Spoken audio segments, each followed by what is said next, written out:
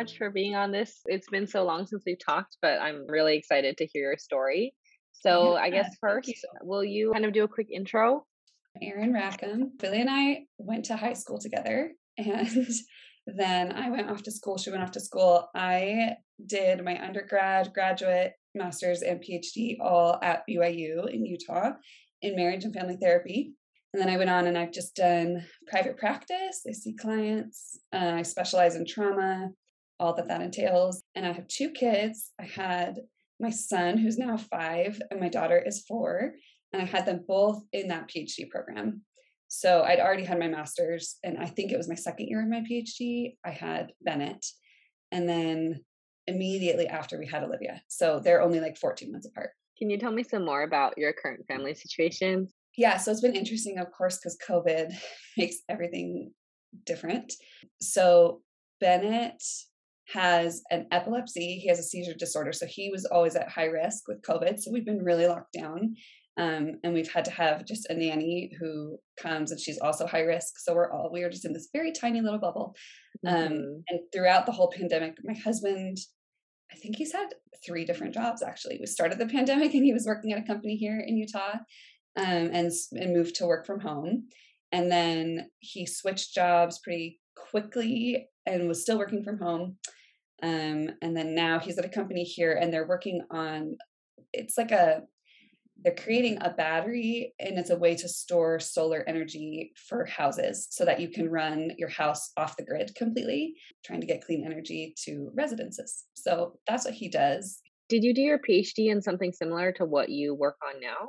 Kind of no. I mean, yes, because it's all therapy, but no. My dissertation was specifically on pornography. And by the end of my dissertation, I was like, I literally could not care less about this problem. So, and because I was seeing clients at the time, a lot of my clients were here with trauma, sexual trauma, specifically religious trauma. We're all LDS around here. Most of us are LDS. And Hmm. so once I was done with the PhD, I was like, I think that's more where I want to focus. But Yeah. I didn't fully commit to that until recently, just last couple months. So it was about a year after I graduated. I love kind of the line of work you're doing. I think it's so important. And so many of my friends who have recently gotten married or are thinking about it, like we were just talking about how, me and my husband recently got married, but how critical that is and how much people have benefited from seeing someone kind of in their marriage or in their early Yeah. family building life. And I just feel like while we are interviewing just a few people on this podcast, you've probably seen so many stories. So I was really excited to get to talk to you. There's a lot of different conflicts I think that can arise in a marriage. And it sounds like you specifically focus on trauma and on sexual violence or on things that have happened in their lives or religious changes. But have you seen this topic play in a role at all in people's lives or in the counseling that you do? Yeah, like having a baby, the transition to parenthood. Mhm. Oh, Mhm. absolutely. With clients, with my own life, with this research study specifically, it's fascinating actually. So I'm researching women who were raised in the Mormon church and have sexual trauma. So they had some kind of sexual abuse or sexual assault. And I ask all of them at some point, like, when did kind of like the rubber hit the road? Like, when did symptoms start to show up for you later in life? Because a lot of times it's like we sort of just suppress it and we function, and then Mhm. in adult life it becomes a problem. And almost every single one so far has said, it was when I had my first child, like after they had their first baby, Oh, is interesting. when all this trauma came up, which actually matched my experience quite closely as well. I feel like we're not sure. I'm still not sure. I mean, I'll have to see what comes out in my data. If it's about the identity shift of like, now I'm a mother as opposed to whatever career I was doing before. And now I don't feel as fulfilled. Like most of them didn't feel as fulfilled as before. And in the Mormon church, it's like pretty heavy handed. Like, if you're a woman, you're supposed to be home. You're supposed to stay home with your kids. You're not supposed to really be working. Mm. Um, And so for a lot of them, like they really lost their whole identity. And Oh, I see. So there isn't really that stipulation because I don't know as much about this at all. That you should be more at home the before having kids, but then afterwards, it's a normal thing for people to peel back or kind of give up the prior career that they were doing once they have children.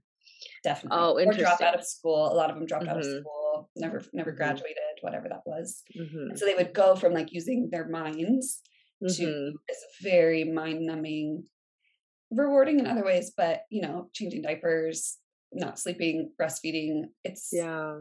quite uh torturous after a while. It can start to Mhm. feel really, especially in this community where people just have baby after baby after baby after baby, and it's like Yeah. their bodies are wrecked. There's not enough time. There's no time for self-care. Yeah. And I think the biggest thing is that, like, as I was listening to your other interviews, I was like, wow, these are such different experiences, because I can hear there's a very natural baseline in your relationship and in the relationships you've been interviewing, it feels like, of gender equality, or like an Mhm. attempt at gender equality. Yeah, definitely an And attempt. yeah, at least an attempt, or at least an awareness of, like, we need to have Yeah. these conversations of what does the paternity leave look like. Whereas Yeah. in my community here, no one takes paternity leave. That's like not a thing. Like, it's just not Mm. expected that if you're a woman, you obviously will be the one who stops working. You obviously will be the main caregiver. It's honestly not even a conversation. It just that is how it is. And the problem is women start to feel like, after a while, this doesn't feel very fair. This doesn't feel very Mhm. great. And I'm not very fulfilled. And you're Yeah. still going off and doing your job, and you have adult connections. You're Mhm. talking with people, and I am isolated at home alone with no Mhm. human being to talk to. And Right. then that's when they end up in therapy. And it feels like they're Oh like, my god.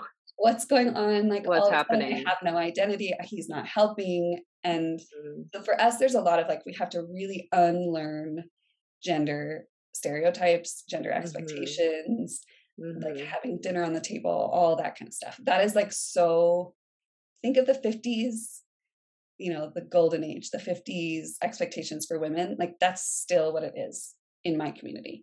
And so a lot of who I work with in therapy is like, I'm trying to help these couples get to a more equal balance. These women that I'm interviewing are in their 40s, 50s, like later in life, their kids are Yeah. raised. And all of them are like, I just realized I kind of just following the path that society had laid out for me. And so I just kept having Mhm. kids, and I got to the end of it, Mhm. and now they're all raised. And I'm like, who am I? What was I doing with my life? Like, why did I keep doing that? I don't even know who I am. And it's like Wow. heartbreaking to listen to that and watch that. And now they're Yeah. finding their identities, and now they're reclaiming. And I'm like, yeah, but I don't know how to avoid it. I specifically read Fair Play, by Eve something or other. Anyway, it's this whole book about the systems. I mean, it's just, she just like quantifies all the different things. This is what you have to think about when you have kids. You have to think about Mhm. their clothing sizes. You have to think about their Mhm. feeding, whatever, all of the things that go into having kids, the holidays, the magic, the special, everything. And she Yeah. goes through and she's like, you have to divvy up specifically who's in Yeah. charge of these things right now, who's in charge of these Mhm. things, so that it doesn't all fall to the woman, because it generally always falls to the woman or whoever the default caregiver is. So me and Dave Yeah. have gone through that. That's been helpful to be able Mhm. to lay it all out there and be like, wow, that's a lot. Look That's at a how lot many of things there are. unspoken labor. Yeah, it's so. I mean, Yeah. it's so much, and it just Yeah. helps to be able to have language to say, this is something that I'm carrying that you have never even had to think about, because I carry it for you. It's so hard. I'm like actually curious about, what was your model? What did your parents say to you? My parents both worked when I was younger, and then my dad went off to really do his startup and was a lot more busy, especially in Asia. And that made it so that my mom just couldn't, like, she just couldn't be by herself in the US and Yeah. work at the same time. And I think that while she's kind of settled into the role now, I don't know. I remember the day when she decided not to work anymore, and I remember she was like really upset, and it was very difficult. And there has been a lot of like this hope or pressure on us that we would really do so much in society because she'd given up so much of her identity to really be that caregiver, and this was the product of Yes. her time and her success and things like that. And so Mm. I think going forward and thinking about kids and stuff, I've always told Daniel, like, I really hope that I can see kids one day. Like I see my cats, I guess. Like I don't have any expectations for my Yeah. cats.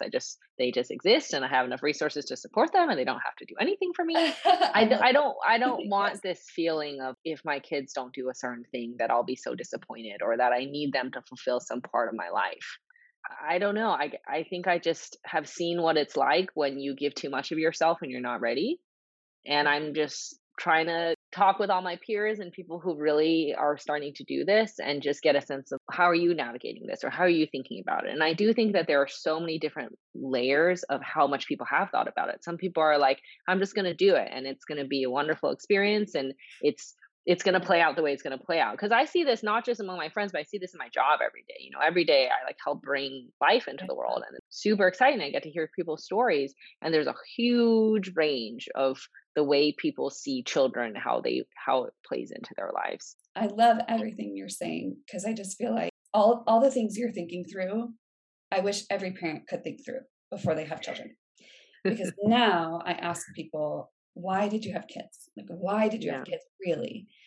Because it's always, well, that was just what you do. That's just the Yeah. expectation. And Yeah. it's so heartbreaking to hear that answer. I think so many of us slide into parenthood. And I would say I probably did too, because I'm a product of my system too, where it was, you just never questioned, of course you're supposed to have Mhm. kids. I mean, Mhm. yeah, I'm on the extreme because I'm Mormon, probably. Definitely, this is your purpose in life. This is your highest calling. Like nothing Mm. matters outside of being a mom, really. Yeah. That was very much in my brain. And so I never even, honestly, genuinely, I never even had the consideration that I might not want to have kids, or that that Mhm. could even be an option for me to choose not to have Mm. kids.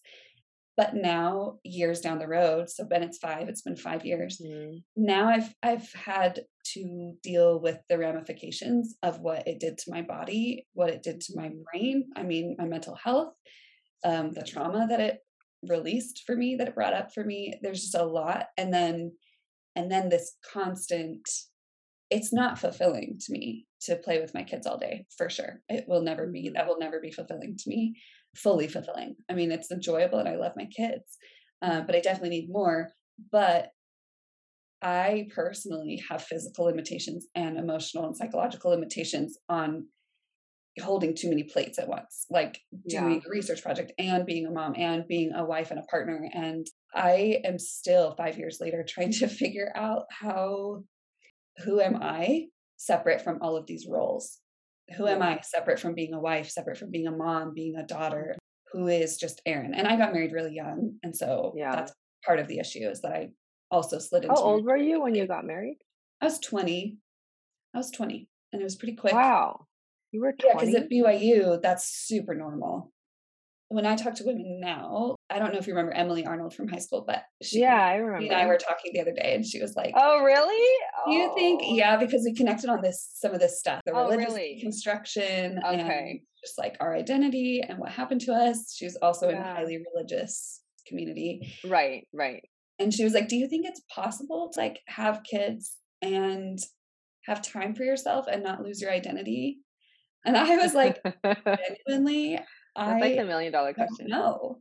Yeah, Yeah. and I don't know. And I never would have said that before. I always would have said, of course, of course. And it's like so joyful and it's so wonderful to have kids. And now I think I'm out of my religious conditioning and Mm. I can see a lot more clearly. There might be some situations where it really is just not the right call. Like it's just going to be Mhm. too hard to balance everything, or you're so committed to your career. I don't know if I have any examples in my life that I can point to of people who have actually managed that. Like you said, like years down the road, the equality does start to slide. It starts to get unequal because it always Mhm. sort of just lands on the woman. It's always her career that gets sacrificed, or almost always. Mm. I feel a really heavy responsibility. I think it is really hard to do both things, to have a really successful career and be very invested in it, and very, very invested and engaged in the parenting as well. And not that it's impossible, but it's hard. It's hard. And you never go back. I mean, you can never go back. It's never the same after you have kids. And so it's a heavy thing. And I think a lot of people slide into it without considering that. Did you feel like Dave had to go through anything like that? In this kind of contemplation or this type of trade-off, or how did he integrate with this, with the struggles that essentially that you're having? He's now got a ton of language and a ton of different perspectives and understanding of the inherent inequality that it is to be a woman in the workplace, So he's a much better boss to his like female colleagues because he's aware of these like inherent unspoken dynamics that how could you be aware of unless you'd like had a front row seat to them. It's been a process over the last couple of years, and I feel great about our equality in the marriage now and the egalitarianism, but there still is, it's so deep in our DNA. It's so deep in our DNA. Yeah, I mean, I think that that's a piece that I haven't really explored or really thought about. I've always thought, well, the way to promote more equality or everything else is to utilize these outside resources or to think about how work things can change or other things can change. But I think this idea that it starts with your mentality of what your roles are, what is there to do, and how would you divide up that responsibility? What are the implicit assumptions of what the woman's going to do, what the man's going to do, or what the primary caregiver is going to do, or what's considered, I guess, the secondary caregiver or the primary breadwinner, however you want to put it. I didn't really think about that at all. That like that mental shift may actually be the first step that you have that most people, like you're saying, don't have the time or don't have the impetus to really explore before they already have their first. And then as they look back, they're like, oh my goodness, this changed my life in so many ways I didn't expect that I think as a society don't talk about. We never talk about this. It's always like, how are you going to prepare for what's going to happen with the baby? You're so preoccupied with what's going to happen with the baby. You don't think about how is this going to affect like the rest of your life. And I think people older than you also don't help in the sense that they also say that.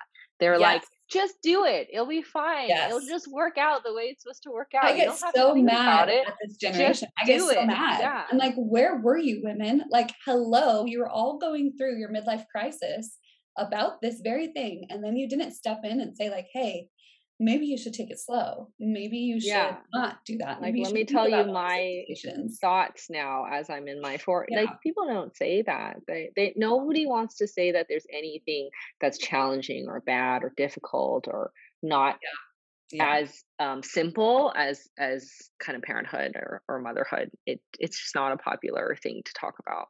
I almost wish I was at the point later where I did have kids so I could hear this, because I think that I would feel like that sense of kinship, or I would feel that sense of like, oh, someone understands me, or I would feel that sense of validation that now I'm like, well, I'm thinking about these things already, but I don't have kids and I don't know that. But I wonder if other people listening to this who do have kids will resonate with that. And I wonder if it's something where like you almost feel a little bit bad if you do resonate with that. Like I could feel that way, or I could imagine feeling that way, being like, well, I shouldn't have these feelings because, this is someone I love and this is a family I've built that I love and I've put so much sacrifice into it and done so much. How could I have these kind of what we would or society would label as like selfish thoughts, things that I want, independent of my kids and independent of my partner and all of these other things. But it's funny because I think in so many other parts of society or our lives, that's okay. You should go after what you want independent of even your partner. I don't think we'd have as much stigma against that if you're not supposed to be so-and-so's wife or so-and-so's husband, right? We've come to evolve and say, yeah, you should have your own interests and your own hobbies and passions. But in this sense, I wonder if what do you think helps you feel more empowered to be able to say that and not have that sense of profound guilt and shame, and basically why nobody else will say some of the things? Because I do want to say I did have profound guilt and shame, and I have had that for sure. I think one of your other interviews, she said something like this, where her husband was, I can't imagine life without him. And she was like, really? I can. Yeah. And I was like, yes, right. Yes. I remember that. I remember feeling that. I was like, wow. I remember when she told me that in person, when things are really hard and she was going through so much, especially with COVID and the nannies are all canceling and all this. I was like, oh my goodness, this was my first glimpse into what it really is. And it just gave me more impetus to be like, okay, I really want to explore this. I want to know what people are really feeling behind closed doors. Sadly, because I think, so what I have learned, and this so much of how I got to the point now where I come on here and say, yeah, there are times where I legitimately, I pine for my pre-kids life. I truly do. I miss that. I miss that freedom. I miss the flexibility. It's because like at some point, I wish I remembered the timeline exactly, but I have always struggled with depression, anxiety. That has been a constant companion. for me. And with the postpartum and Olivia's pregnancy, I mean, that was just trauma, just did not stop. I just threw up for 9 months and it was horrific. And then the birth was also traumatic. There was traumatic things in that postpartum period. It was the lowest I'd ever gotten. I was really, the anxiety was out of control. I just had never experienced something quite so intense. And that sent me back to therapy, which was so good. And over the years since then, I feel like I've just done a ton of work to get to the point where I can say the things out loud that you're not supposed to say out loud. And once I say the things out loud, a lot of the power and their fear and their shame just get a lot smaller. Obviously, this is the Brene Brown, shame can't survive it with light. You have to shine light on the darkness. Mm-hmm. So it was just in the recent year that I was able to talk to Dave and openly and be like, there are times literally where parts of me inside, I wish I didn't have kids. I can't do this. I don't want to do this anymore. I don't want to be someone's mom. I don't want to be on all the time. Like when you have kids, you have to be on all the time. You have to be emotionally regulated most of the time. You mentioned a few times this awakening that you had. I don't know what happened. Can you talk a little bit about this? What happened? So much happened. I just picked up on misogyny from a very young age because my mom did, and it was a big thing. Yeah. And I could feel it, and I could feel this, like, it just wasn't empowering. And then I had these babies and I was in severe depression, anxiety, trauma, PTSD, like really bad headspace. And then I finished my dissertation and it going through hell. Like I finished that dissertation in spite of all of the men on my dissertation committee who were horrible to me in my defense. And like, it was just like, there were so many examples of men in power feeling very threatened by a woman who was empowered. By the end, I was very disempowered. By the end, I was tiny and I was small and I was shrunk and it was not good. And so I graduated and it was finally like I was free because I was free of the honor code, live my life how I wanted to live my life.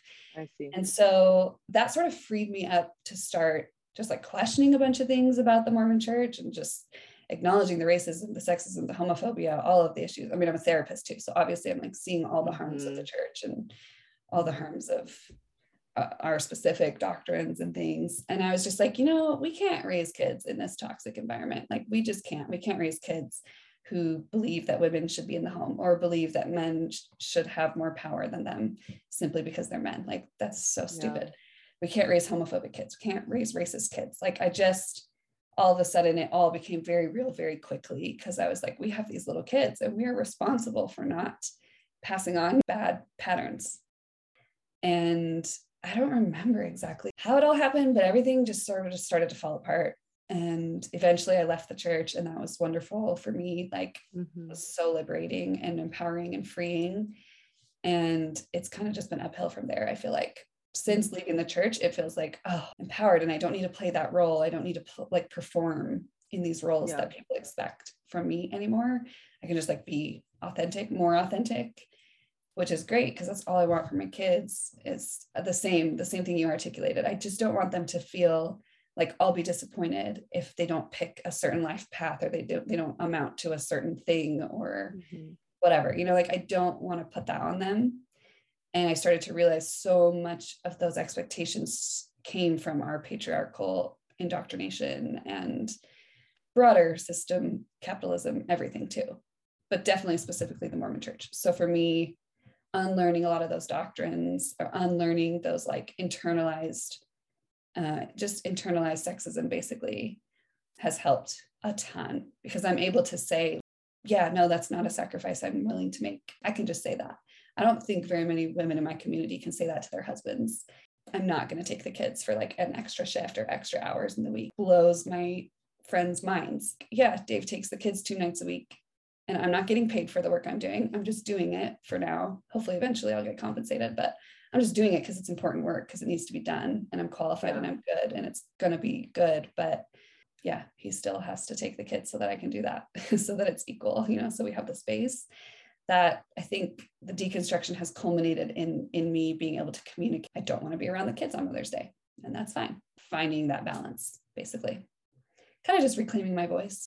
I think the biggest piece of this conversation that I just didn't even know was something that I wanted to talk about or that was so important is this part on how you feel going into having a family and the roles that you want to decide on ahead of time, and understanding that there could be this piece of your identity that's totally going to change or shift, or that's going to be given up, and that not everybody has this wonderful experience all the time, and that parenting can be really difficult and can be a lot of sacrifice, and there can be regret, and there can be just these negative emotions that nobody talks about, and that by starting to identify and talk about those negative emotions is the beginning of reclaiming more time for yourself that really you do deserve, and that you need to like be a whole person and to be a whole parent. And that's not something that we give ourselves now. And I think I've been really preoccupied with this idea of, is it outside societal things that need to change? Is it the structure?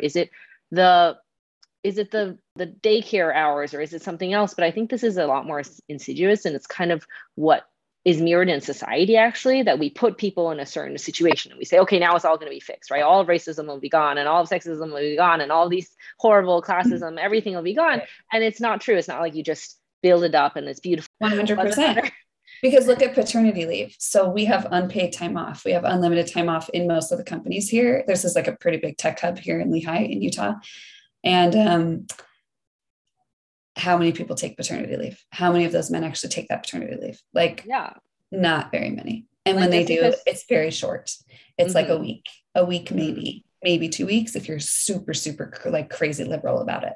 Wow. Because it's in the blood. It's in the DNA. It's not going to change until I unlearn sexism. It's not going to change until I unlearn my disempowerment. I'm never going to actually be able to live empowered, no matter what the systems are outside. But I think the answer is like, it's both. It's definitely both. There's infrastructure that needs to change, and there's societal support that needs to change for sure. But it's never going to shift. I mean, I really do feel like my personal belief at this point is it has to start at the individual level. We have to unlearn it ourselves, because how can you even know what to advocate for until you can see a different vision? You can see it going differently. Like even you just saying, my partner and I, we both need to be willing to sacrifice our careers if we're going to be having kids. I'm like sitting here like, is that even possible? Is that even an ask? Like, are you allowed to ask that? Because that feels radically different to me than what is so coded in my DNA. Like it has to be one or the other, you know? So you do have to start internally. I'm trying to think what your initial question was, because I had an answer for it before we went off a little bit more on like the societal external things. But I think you were saying like, how do you make this decision kind of, and not slide into it to get into this resentful place. Yeah. And I was going to say part of my own healing, which I kind of already communicated, but more specifically is I feel like there was an informed consent piece that was missing to this for me, partially because the women, like the generations didn't tell you, who didn't talk about these things, right? They weren't honest. They weren't honest about it. Probably they're not honest with themselves. So how could they be honest with us? Right. But certainly there was a dearth of people, like they were not giving us the full information. But on a deeper personal level, I think there was a lack of informed consent because I did not check in internally with my system as much as I should have when I was making the decision to get pregnant. Like it was very much the external, this is what's expected. This is what the path looks like. This is how you find happiness. You're depressed and anxious. Probably having kids might bring joy into your life. Like everyone says it does. I did not slow down long enough to talk to the parts inside of me that would have made it more clear. We don't like responsibility. We don't want to be responsible for people all the time. And I wish that I would have slowed it down enough. Even if the outcome wouldn't have changed, it might not have changed. I might still be in the exact same situation I'm in, but I at least would have had their permission. I would have had their consent, those parts, rather than just like blowing past them. I don't want to hear any of the potential negatives. I don't want to even address why I might not want to have kids. You know, like I think it's so crucial to do what you're doing right now, to be able to listen to the parts of you that clearly are hesitant about having kids for a reason. You have to listen to that. You have to get their whole story. You have to understand whatever traumas it is that they're carrying so that you're not pushing past their consent to do something to your body and your life that can't be undone. you know. I think that's the main thing I would have done differently, is just slow down. I really wish I'd had a wise person in my life who would have just told me it's totally valid to not have kids if you don't want to have kids. Yeah. And it's valid to have kids if you want to have kids, but make Yeah. sure it's what you want to do. Make sure it's what you want to do, not what your partner wants. Like, it's important that they're on board, but it's your body and it's your life that changes radically, like radically, in ways that theirs just never will.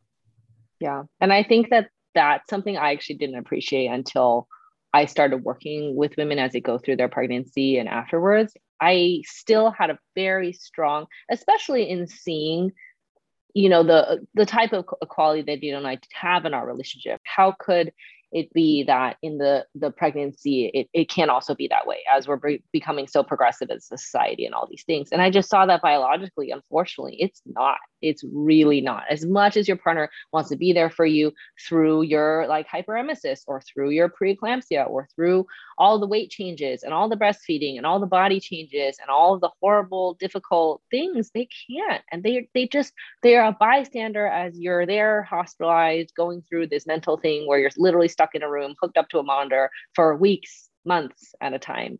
And it really reiterated that to me, that it's worth that extra, you know, days, weeks, months of contemplation, because no one else is going to go through that the same way you will, not even your partner who shares in half of the DNA of this child. Yeah. And it's like, I think that that's okay. I think it can be okay that you have to be the one to bear that burden, but it is not okay if there's resentment, if there's, I felt a little bit forced into this, or I felt not fully autonomous in this. You know, like when I look back on why it was so hard, I think it was because I was starting to wake up to these dynamics, and I was recognizing like something is happening in my body, and I actually don't know that I gave full consent for it. You know, like I thought I did. I totally thought I did. And Dave thought I did. But now that I see some broader dynamics, I'm recognizing I didn't, because I didn't have informed consent and I didn't have all the options on the table, really. So I think if you do have all the options and you truly feel like it would be okay for me to say no to having kids, then that enables you to be able to say yes with full empowerment. So I think you have to feel like it's okay to say no before you can actually fully say yes autonomously and be able to live with that decision. Yeah. Yeah. And part of saying no is talking about these reasons why you would want to say no, and being okay with that and saying that's just as valid as the reasons why you would want to say yes. Thank you so much for joining us for this episode of My Work, My Baby. If you or anyone else you know would like to be featured, please email us at myworkmybaby@gmail.com. We love hearing your stories, and we're always open for questions or other comments. See you next time.